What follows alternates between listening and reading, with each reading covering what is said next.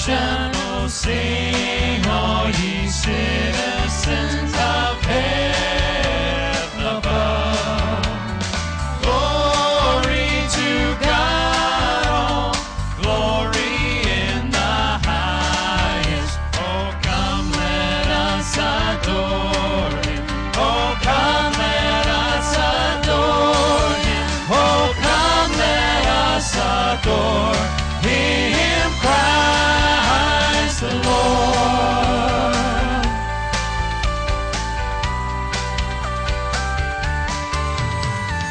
Yea, Lord, we greet thee, born this happy morning. Oh Jesus, to thee be all glory give.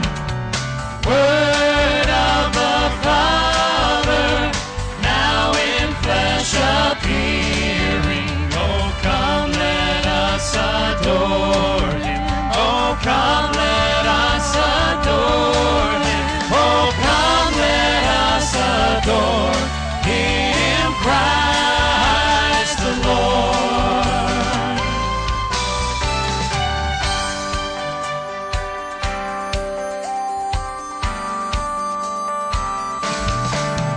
Oh, come let us adore him, Christ the Lord.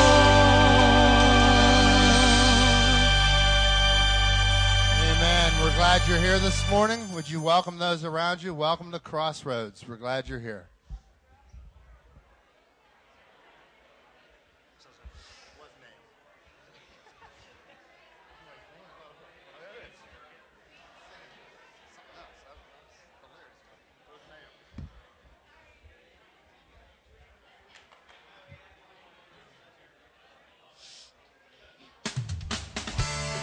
As we continue this morning, let's join our hearts together.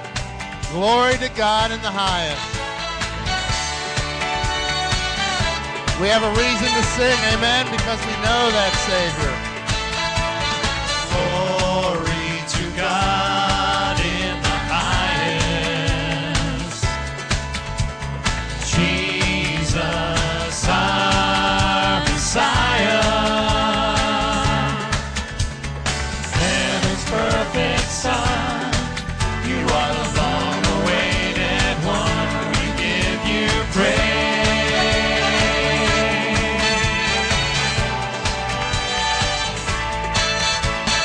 Glory to God in the highest. Jesus, our desire. Come and make your home in us. Come and fill us with your love.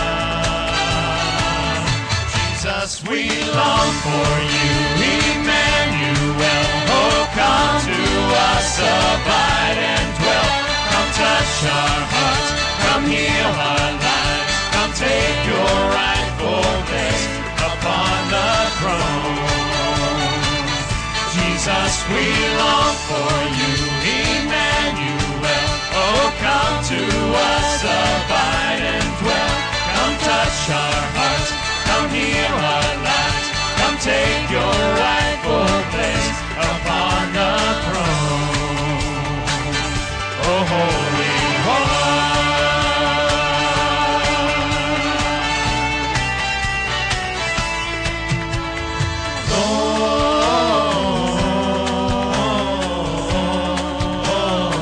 Gloria in excelsis Deo.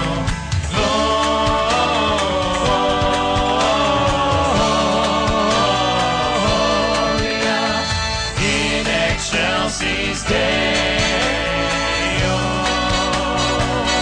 Jesus, we long for you, Emmanuel. Oh, come to us, abide and dwell.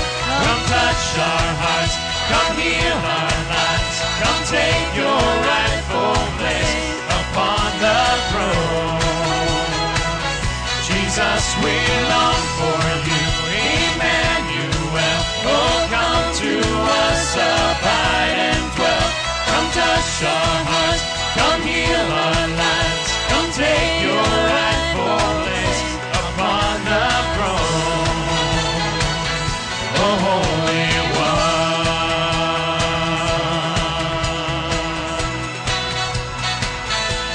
Holy One.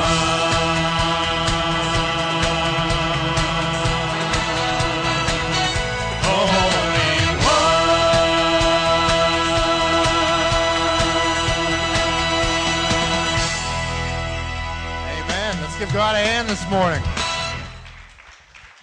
What an awesome God we serve.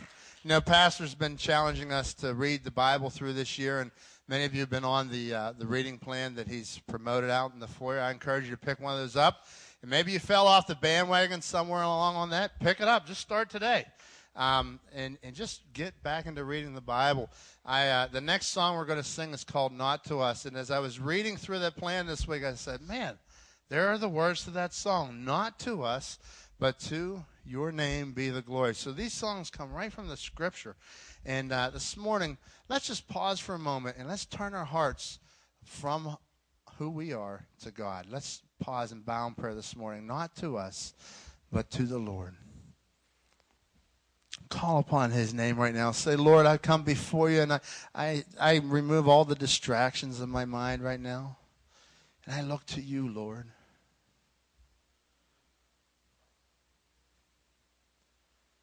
Father God, I call upon your name this morning, Lord. We love you, and we're deeply moved by your presence, Lord. We're deeply moved by your character, and we respond in great awe to who you are. Lord, we thank you for your word. We thank you that we've been able to read through the word, and we're able to just see who you are, and your goodness just keeps coming out in your word. Father, I pray for all of our people in our church, Lord, that we will continue our commitment to be people of the word, people who walk by your word, people who know you by hanging out with you in the word, Lord. God, I thank you that we can turn our hearts from ourself and from the things of this world and put them on you. Not to us, but to your name be the glory forever and ever. Amen. You may be seated as we sing this morning. Not to us.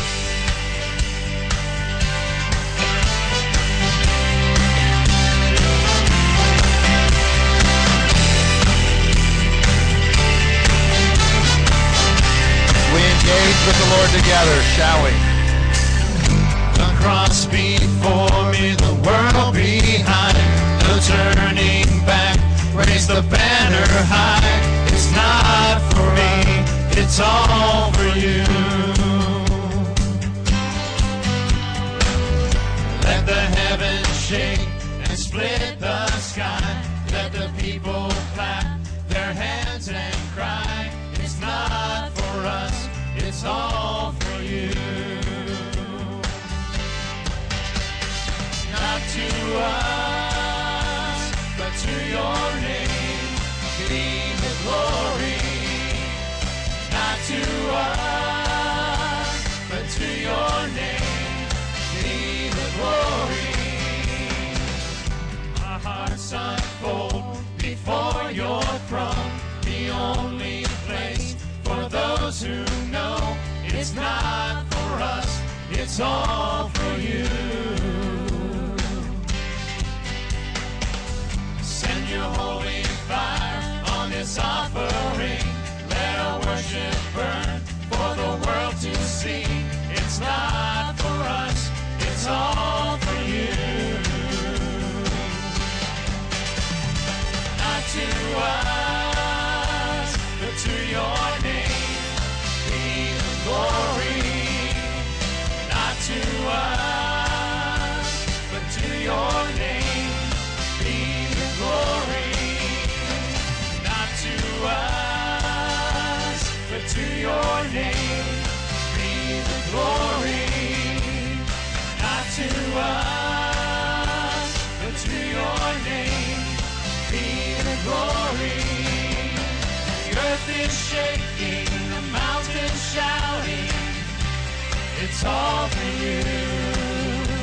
The waves are crashing, the sun is raging, it's all for you. The universe spinning and singing, it's all for you. The children dancing, dancing, dancing, It's all for you. The earth is shaking, the mountains shouting. It's all for you. The waves are crashing, the sun is raging. It's all for you. The universe spinning and singing. It's all for you. The children dancing, dancing, dancing. It's all for you. It's all for you. Not to us, but to your name be the glory. Not to us, but to your name be the glory.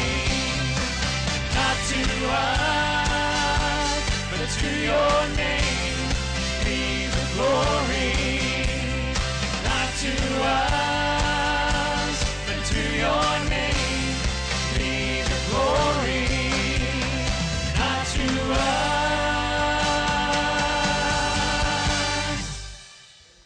Amen. Amen. What a good energy in the church this morning, except for the people that were in the program. They're just hanging on this morning by a thread.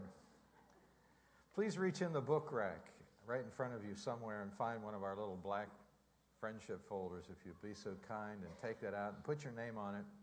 Give it to a person sitting near you. Many, many thanks to everybody who participated in our program last weekend and this weekend. I was just talking earlier to Sandy Walshak. Sandy is our cheerleader here in the church. She invited her whole neighborhood to the program, and they were here last night. It's like she's like the pastor of this neighborhood right over here, and she brought them here, and then she invited them to her house after. I couldn't see anything even after. You know, she said, "Okay, come on up to our house." She said, "I got to bed at 5 o'clock this morning." She was here in the first service. She said, "I'm going to the football game now." So if that girl's got energy, you know that? But it was really cool, and we thank everybody for the part. You know, I mentioned in the first service that special thanks. You know, it's hard to name everybody, but special thanks to the people that built this set for us back here.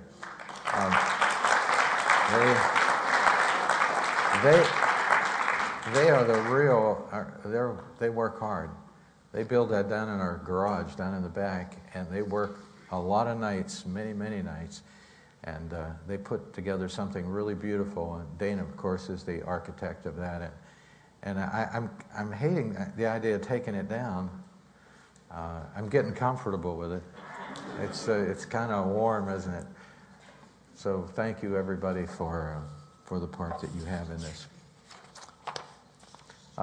Inside your curry, I want you to take a peek of this.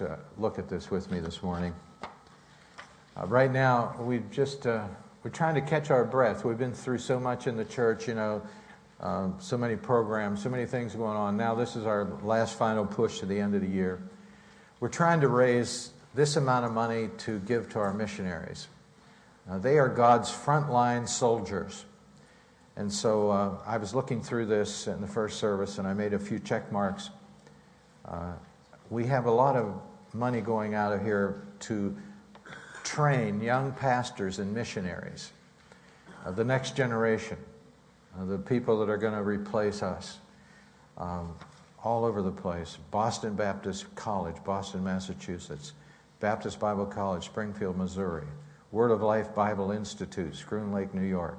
We're trying to encourage we're trying to encourage them. Keep doing what you're doing. Right here is Dave and Sarah Henderson. Sarah is Dave and Ann Dedrick's daughter. They used to be in our church many years ago.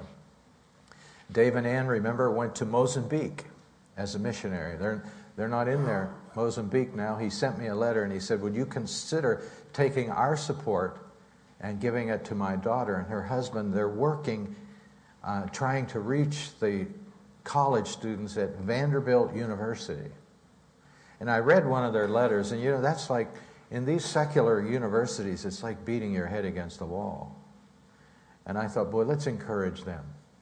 They're trying to reach in those places that are hotbeds of liberalism and try to give the gospel. And so they're on here. And we have so many wonderful things. Ed and Anita Hoagland in Mexico. Several years ago, I went to Mexico City.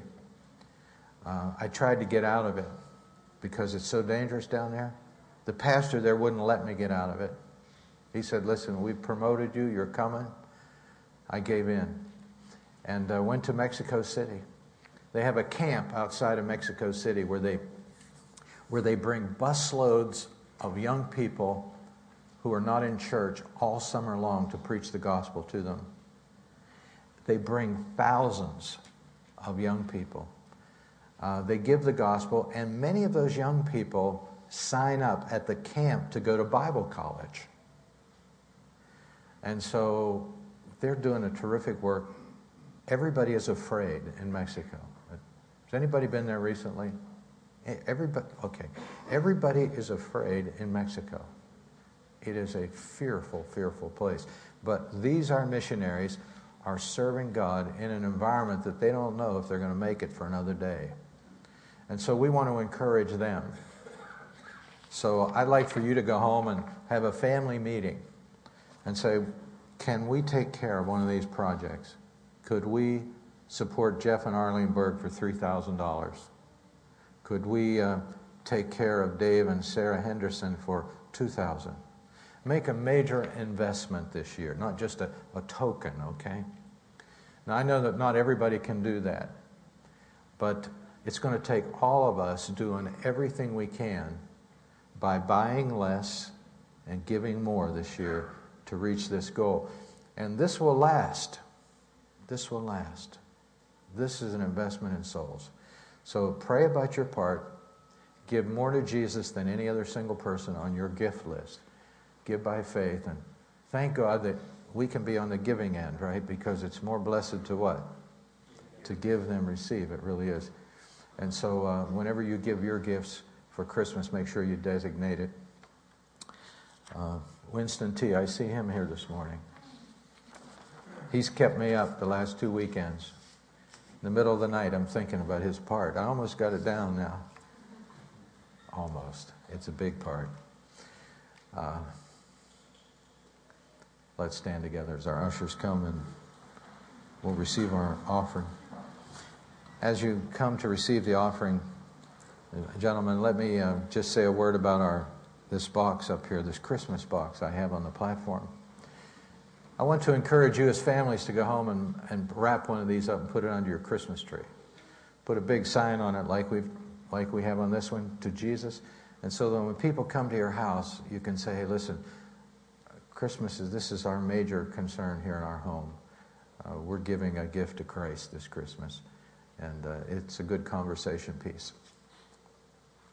Dear Lord, we thank you so much for this day which you've given to us. We pray now that you will move in upon us even as we give our tithes and offerings to Christ today. You have blessed most of us in this room with a job.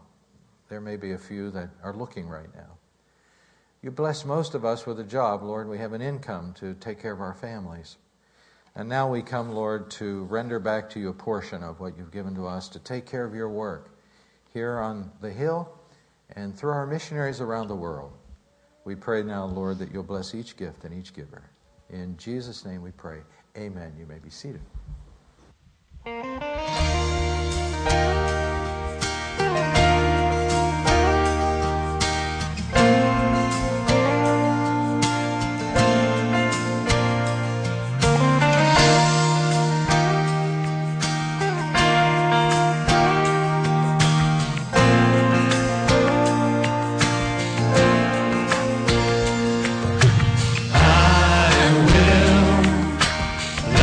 The Lord forever.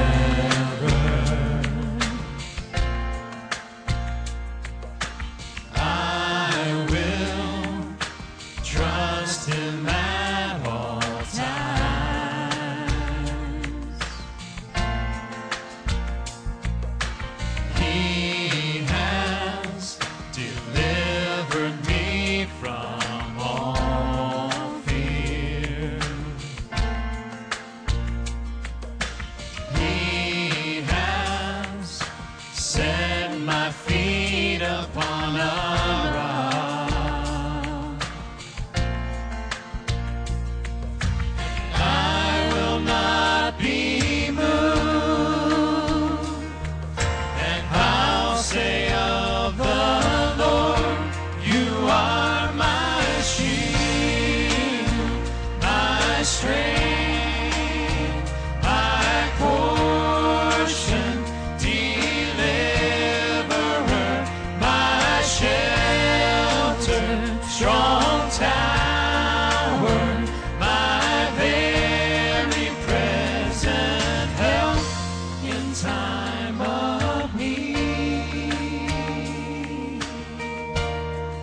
Together as we continue to worship our God. These are words right from the book of Psalms.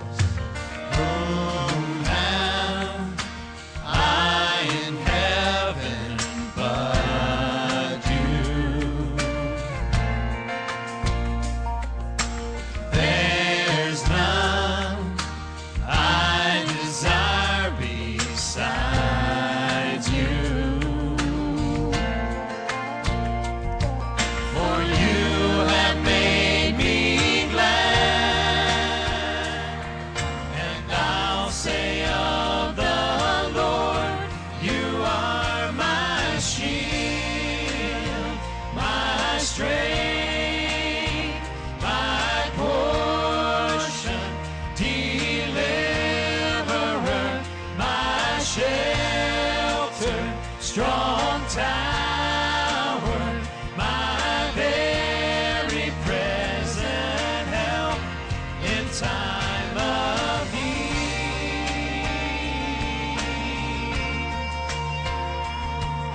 Upon him this morning.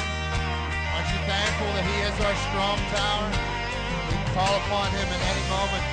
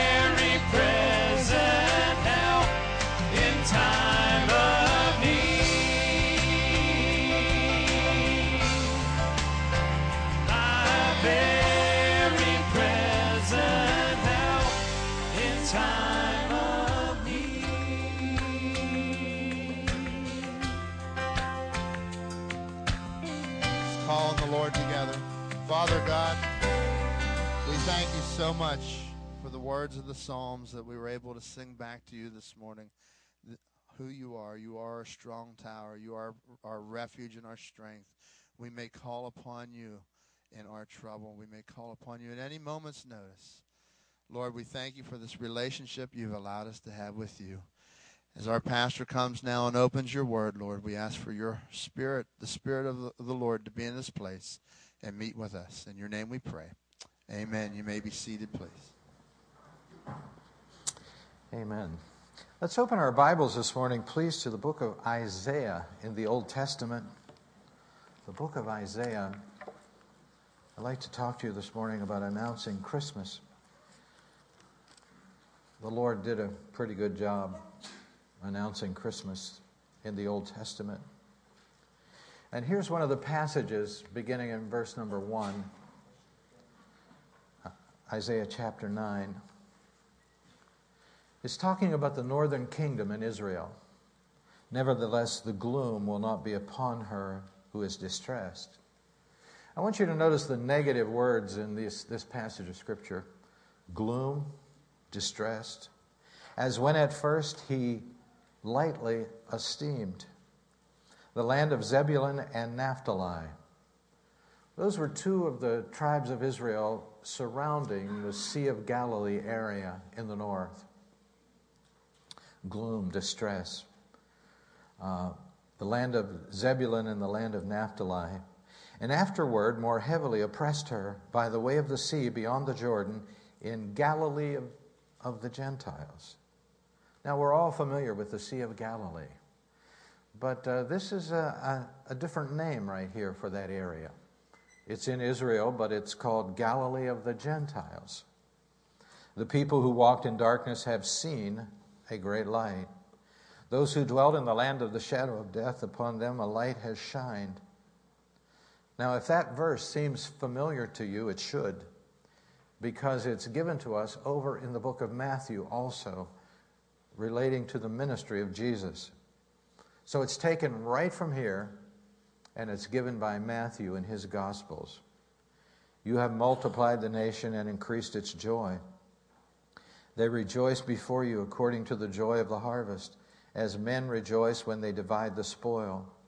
For you have broken the yoke of the burden and the staff of his shoulder, the rod of his oppressor, as in the day of Midian. For every warrior's sandal from the noisy battle and the garments rolled in blood will be used for burning and fuel of fire.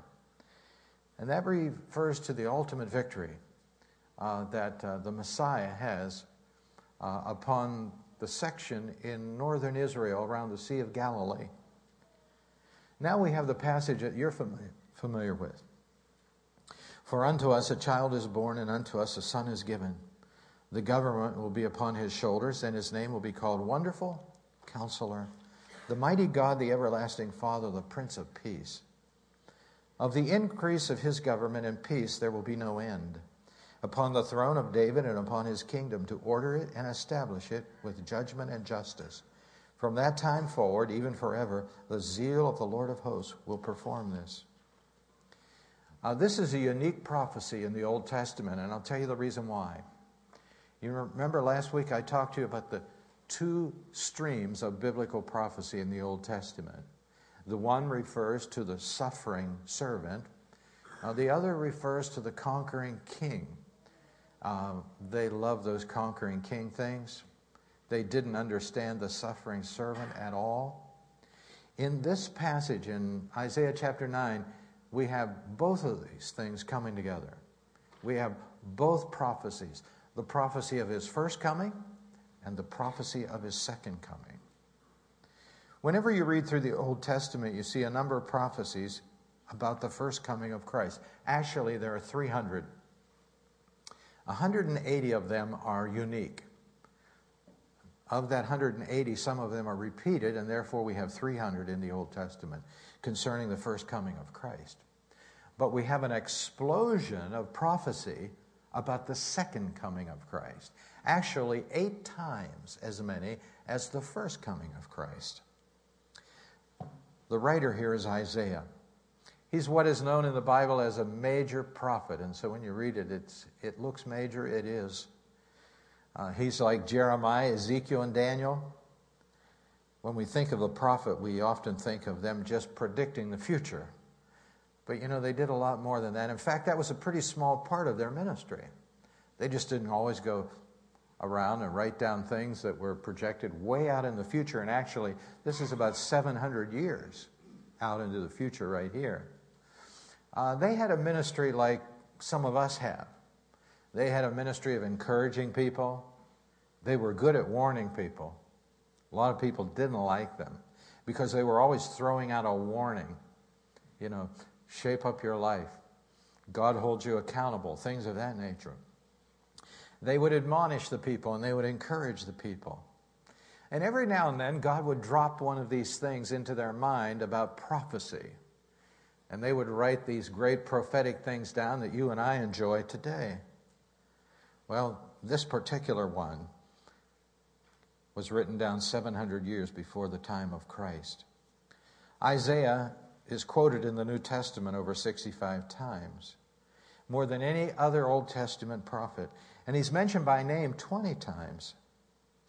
Here we have the two comings of Christ. Someone has said that in the Old Testament, the prophet would look forward and he would see these two mountain peaks of prophecy. But he didn't see the valley in between. And they sometimes lumped them all together and they were confused about the first coming and the second coming. Now, it's so much easier for us to understand it today because we live in the valley between the first coming and the second coming. And so if we look back toward the first mountain peak of prophecy, hindsight is 20/20, isn't it? I mean, we can see that pretty easily. When you read the prophecies in the Old Testament, you say, oh, I know what that's about. That's about Christ. And here we are in the valley, and we can look forward to that second mountain. We see the prophecies of the second coming. They didn't have that advantage. In fact, 1 Peter chapter 1, verse 10 and 11 really describes their dilemma about prophecy. Let's read this together this morning.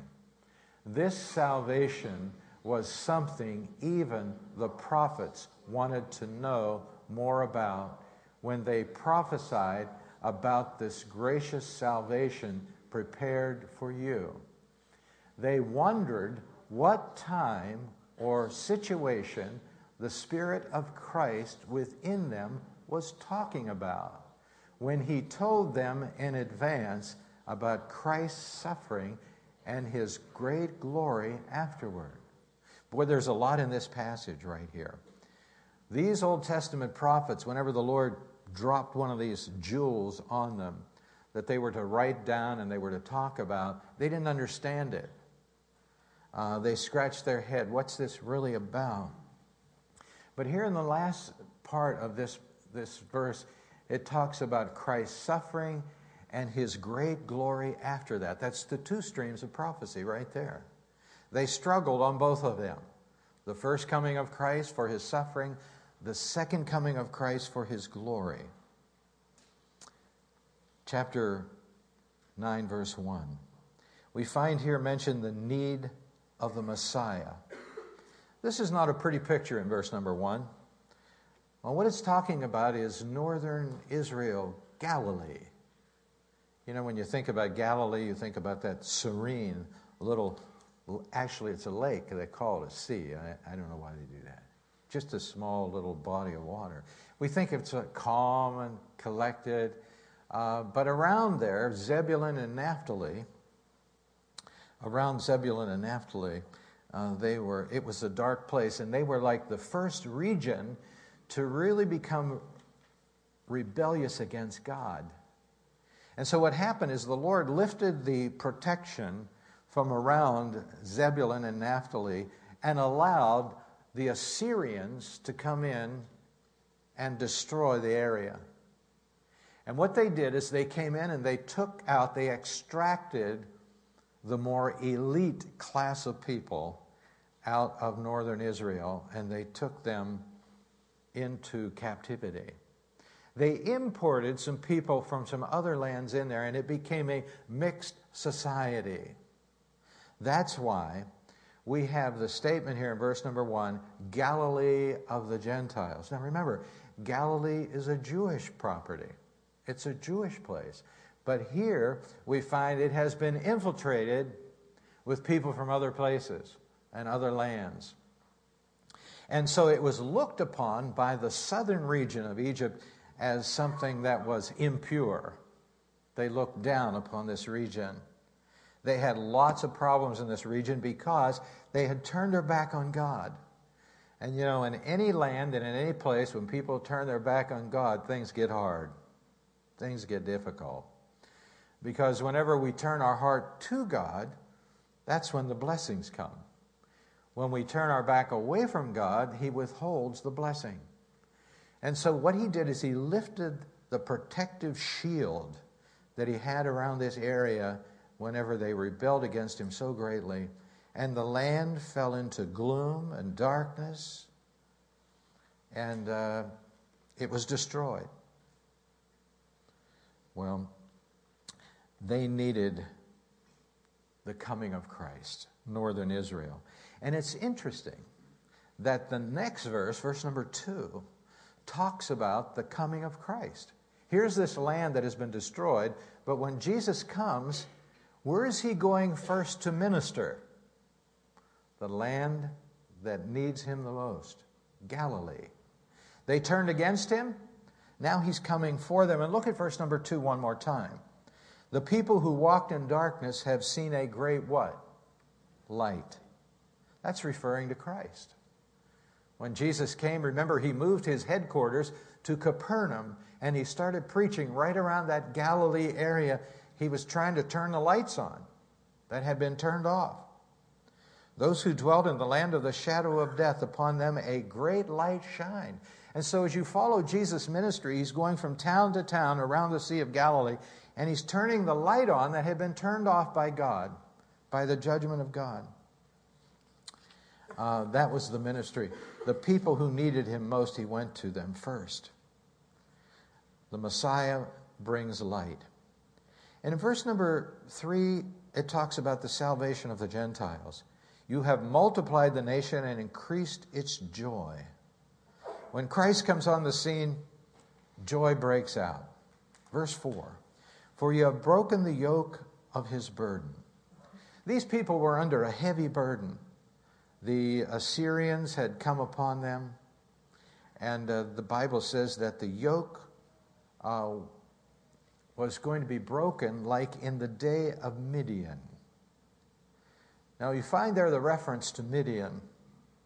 Remember the story of Gideon who fought the Midianites. Gideon was minding his business one day, and this is found in Judges chapter 7, and the Lord came to him and he said, listen, Gideon, you are a mighty warrior. And he said, I am? He said, yeah, you are. And I want you to get a group of men together, and I want you to go fight the Midianites. And of course, he was very reluctant to do that, as you and I would be as well. And he gathered together about 32,000 men, and he felt pretty good, you know. I got a pretty good army. And the Lord came to him then, and he said, listen, you tell everybody in your army who's afraid to go home. So 22,000 people said, I'm afraid, I'm going home. I think I'd have been in that group. You can get an early discharge if you're afraid.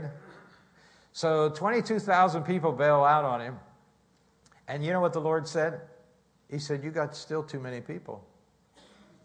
And so the Lord winnowed it down, reduced it to how many? 300. And so then he said, Lord, we really need your help now. But God produced a mighty miracle, and they won the battle.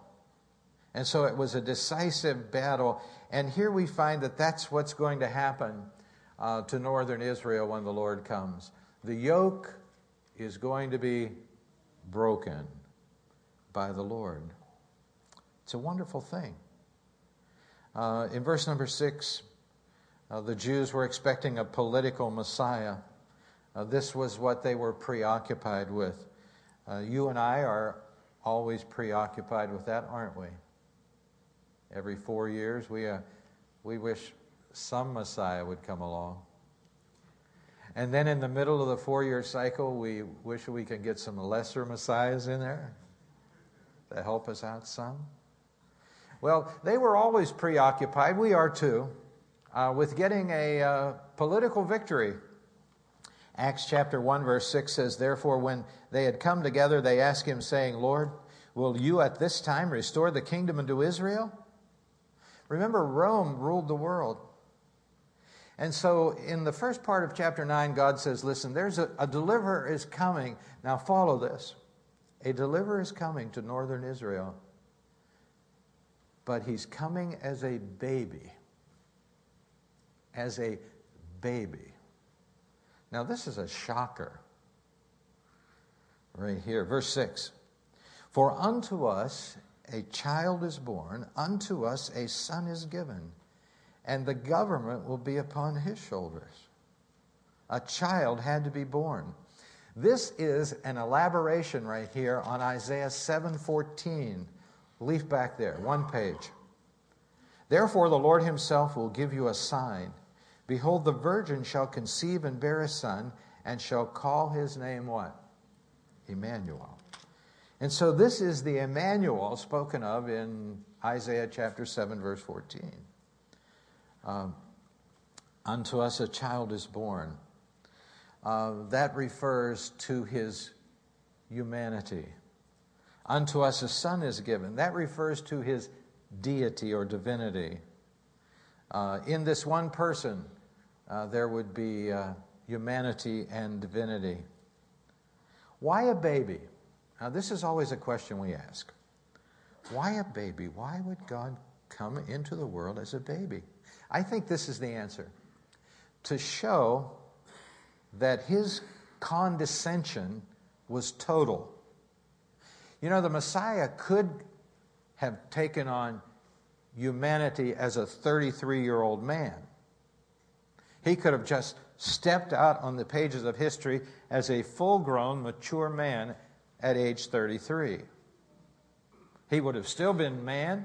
That was the requirement for the redemption. It had to be a man. And he could have skipped that whole previous time of problems in his life. The Lord wanted, I think, the world to know that he totally humbled himself the whole way. There was nothing that he didn't do to humble himself, to show you and to me that he really wanted to sense and to feel our life and our lifestyle. A baby. You know, there is nothing weaker, more helpless, more vulnerable, more dependent than a baby. When they give that little package to you in the hospital, your life changes. Your life is no longer yours. It does not belong to you anymore. That life you used to have has passed away. You have another holy existence. And so Jesus came into this world to be born like that, to show you and me that at every stage of life, he was like us. Every stage of life. When he would go out and play with the kids, like every other kids, he probably was made fun of and ridiculed and put down and teased.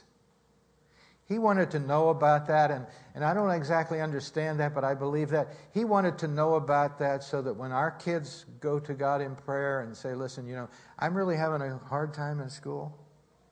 Kids are making fun of me. You know what the Lord says? Yeah, I know. I had that too. He came down all the way.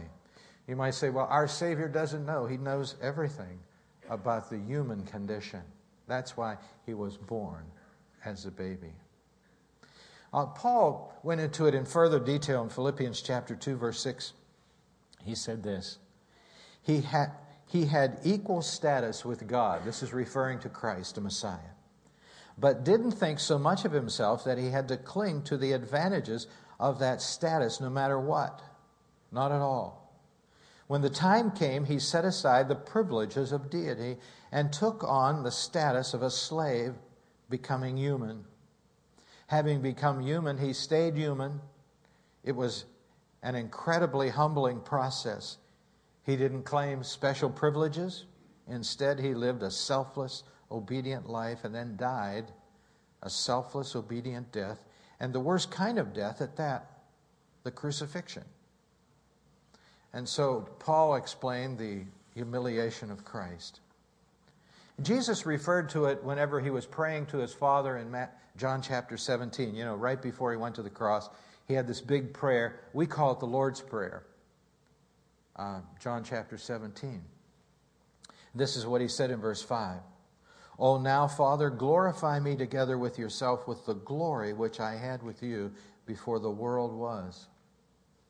You can just imagine or try to imagine what Jesus had before he condescended and came down and stripped away the glory that he once had with his Father. In John chapter 17, he was looking back up into heaven and remembering the glory that he had, and he said, Lord, glorify me now with the glory I had with you before. But he set all of that aside to show you and to show me that he was willing to meet us at every stage of our life. Every stage of our life. As I said before, he could have stepped in and still been a human Savior at any segment along the way, but he didn't. And you know, he could have suffered in a private way and gave his life in some dark place, maybe even the backside of the moon, something like that. But you know, he chose to go public.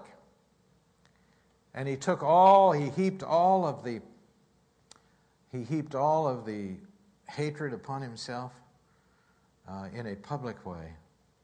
Outside the city of Jerusalem, he died in a public, ignominious way. And so he completely humbled himself. And the Bible says, even unto death, and then it says, the death of the cross. You know, crucifixion was a shameful death, and it wasn't really permitted for Roman citizens because it was so terrible. If you were a Roman citizen and you were convicted of a capital crime, you had to die in some other way, not crucifixion. And so a victim of crucifixion was considered by the Jews a person who was cursed by God. Deuteronomy 21:23. And that's one of the barriers that the Jewish people have today before and coming to Christ. Because the Bible says he that hangs on a tree is cursed by God. And they said, well, listen, Jesus was hung on a tree, and so therefore he can't be God because that's a curse of God.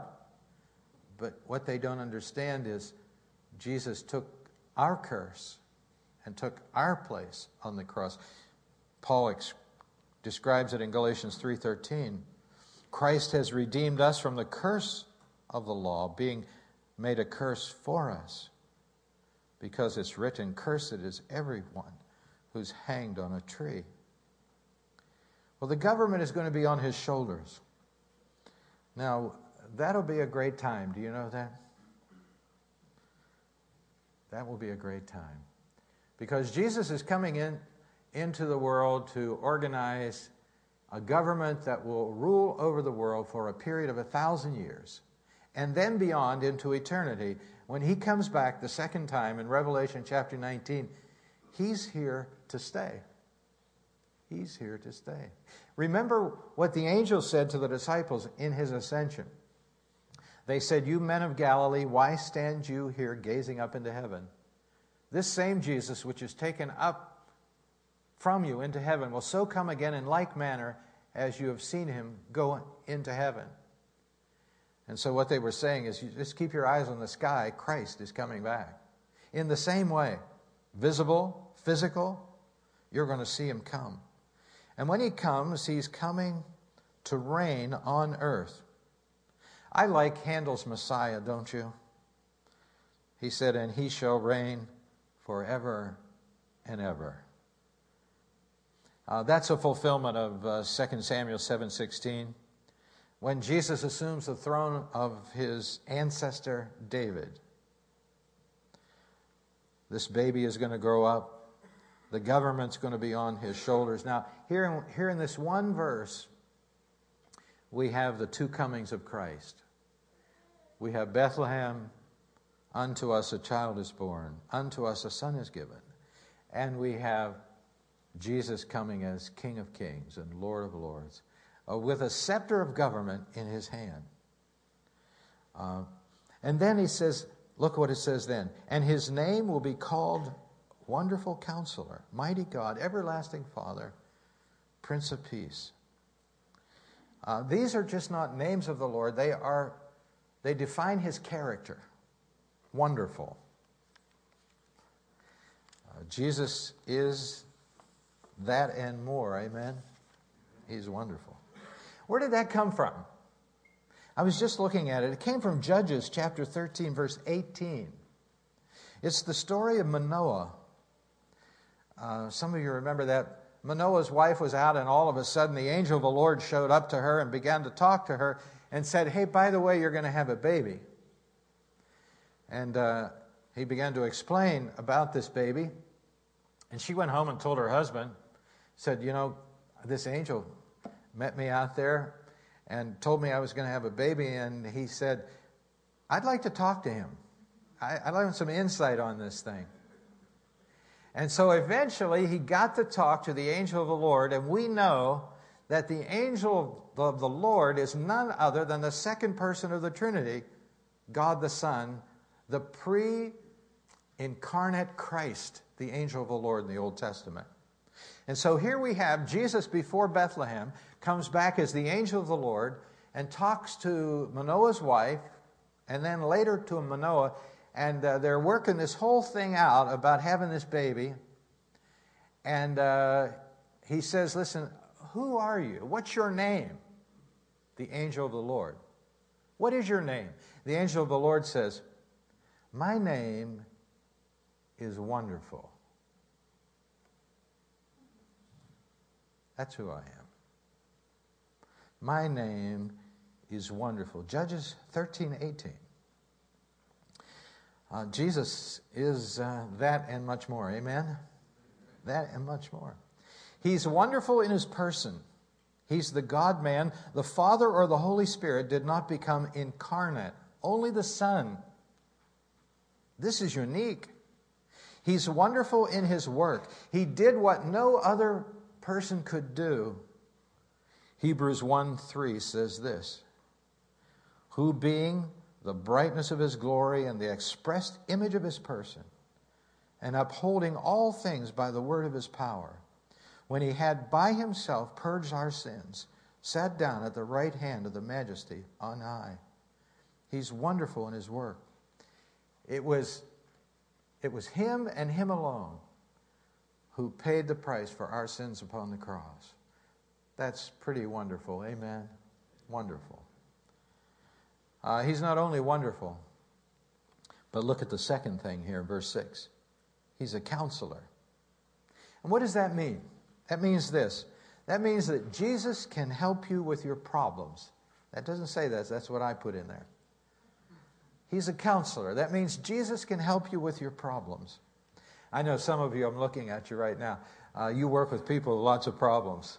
I mean, that's your job. You go in there and try to make sense out of things that don't make sense. Boy, wouldn't life be so much easier if they followed the counsel of God. He is the great counselor. Jesus came to help us with our problems. We have lots of them. He never sought the counsel of man. He never asked for advice from anybody. In fact, Romans 11:34 says, for who has known the mind of the Lord, or who has been his counselor? The answer is no one. Colossians 2:3. Let's read this.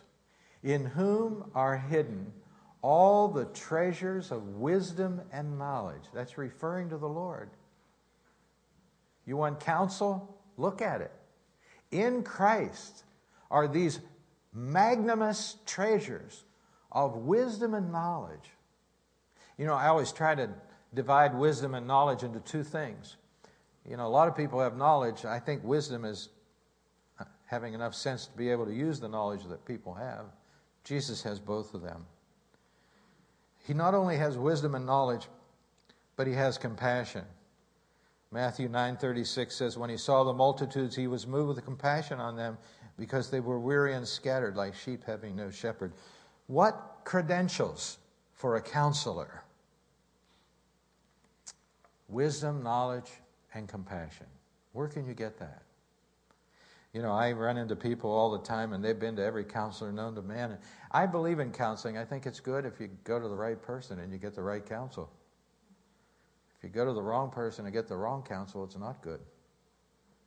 But the moral of this whole idea is this, is Jesus is the counselor, and he really does miracles with our problems.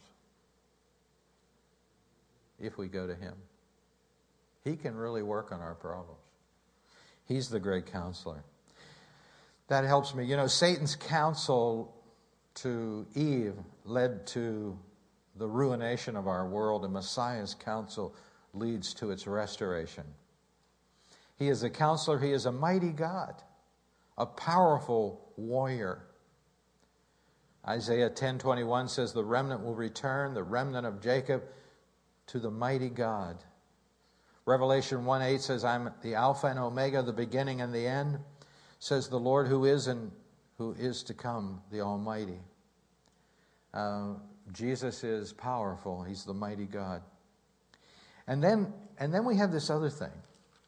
He is the everlasting Father. And you know, whenever you get to that, you start thinking, now we're talking about Jesus, and all of a sudden they go over here and they say, no, this is part of his character right here. He's the everlasting Father. This prophecy is about Christ, the Messiah. The Father is not the Son, and the Son is not the Father. And so therefore, this is not talking about the Trinity right here. This is referring to his everlasting care for those who are in his family. You know, a father has a big job. You know that? How about it, men? Do you have a big job? Sure. You got to take care of a lot of things for a long time. And I know some parents think, you know, when my kids grow up and I can just get them out, graduated, then they'll leave. Listen, they don't do that, do they? Then they'll leave and my wife and I can have a good time. we can take a vacation. But you know, they just keep coming back. If they move away, they figure out a way to come back.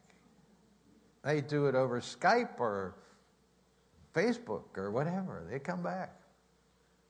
Fathers have a big job, and it never ends. And so this characteristic of Jesus is I am your Father, and I'm going to father you forever. You're my son. You're my daughter. I will father you forever. My work will never be done. You know, a father nourishes and protects his kids, and so the Lord does the same thing for you and me. He leads us by still waters. He leads us in paths of righteousness for his name's sake. And though we walk through the valley of the shadow of death, he is always there for us. He says, I will never leave you, or I will never forsake you. And so when everybody else disappears off of the radar screen, our Father, Jesus, is there for us. He really is. He's our everlasting Father. And he's always there to meet our need. I love Philippians 4:19. I've lived on that most of my life. And so let's read this with enthusiasm, okay? Let's read it. And my God shall supply all your need according to his riches in glory by Christ Jesus. I love this. Now, it doesn't say my God shall supply everything you want, does it? Now, we'd really be messed up if that happened. And so God filters all the things that we talk to him about through our needs. And a lot of times we go and we say, Lord, would you do this for me? And you know what the Lord says?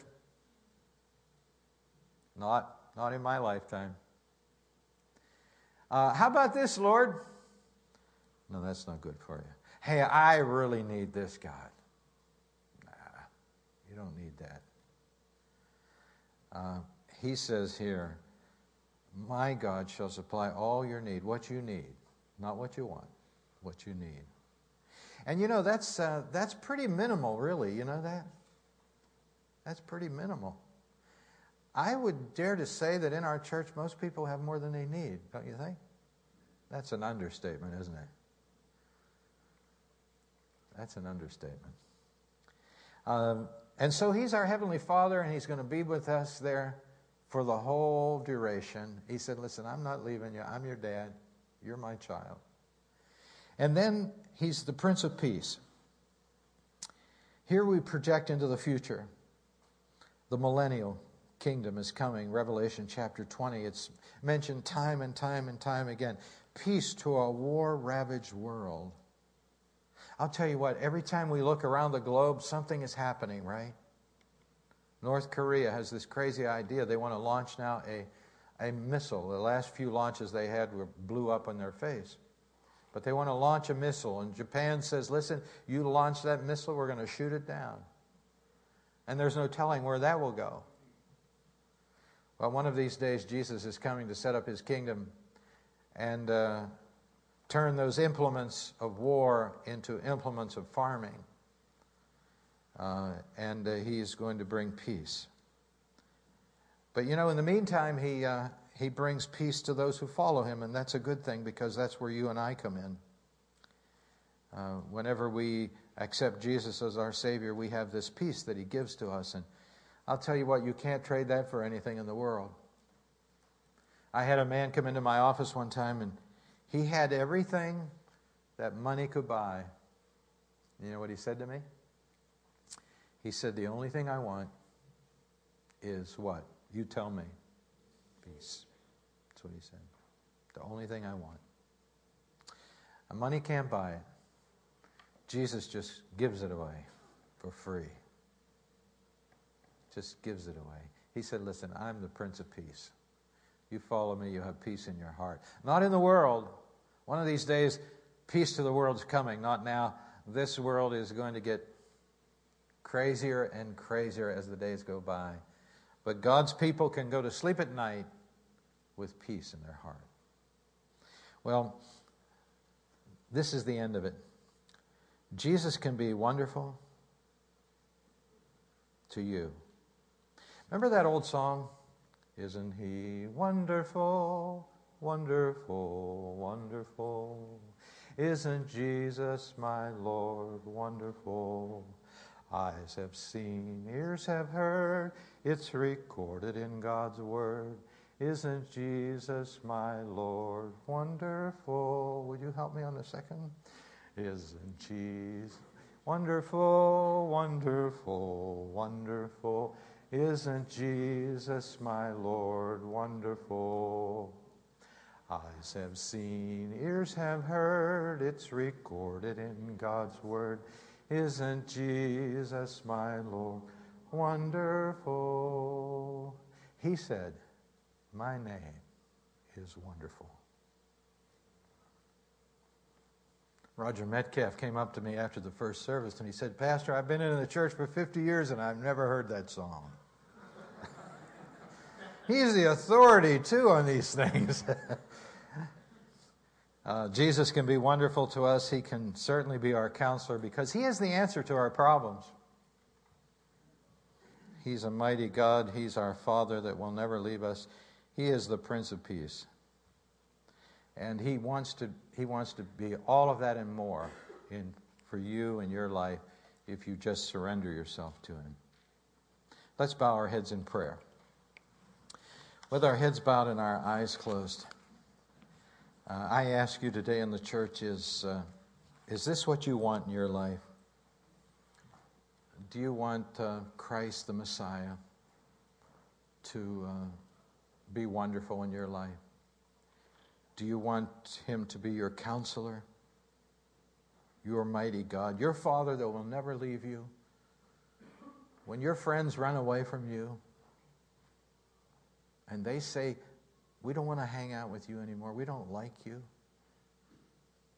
he will say, listen, I will never leave you. I will always be there for you. You can always count on me. He's your Father. Whenever we open our heart to Christ and allow him to come in, we're in for a big change. And if you're here today in the church and you want a big change, Jesus is the answer for you. And so as we come to the conclusion of the service this morning, right there in your seat, you can reach out to him in prayer, and you can bare your heart to him and say, Lord, I'm the one in need of big change today in the church. And I come to you humbly for that.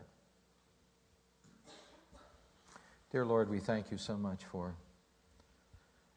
all these things that you want to be for us. That's why you came at Christmas.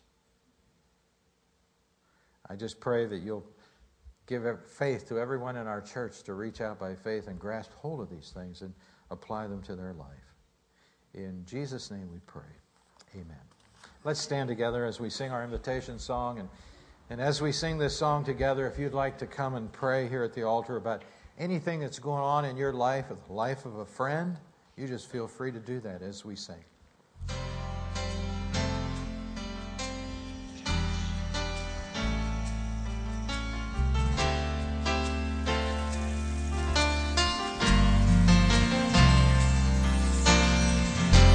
Jesus, lover of my soul. Jesus, I will never let you go. You've taken me from the miry clay, set my feet upon the rock. Now I know I love you. I need you. Though my world may fall, I'll never let you go. My Savior, my closest friend, I will worship you until the very end. Jesus, lover of my soul. Jesus, I will never let you go. You've taken me from the miry clay, set my feet upon the rock, and now I know I love you. I need you. Though my world may fall, I'll never let you go. My Savior, my closest friend,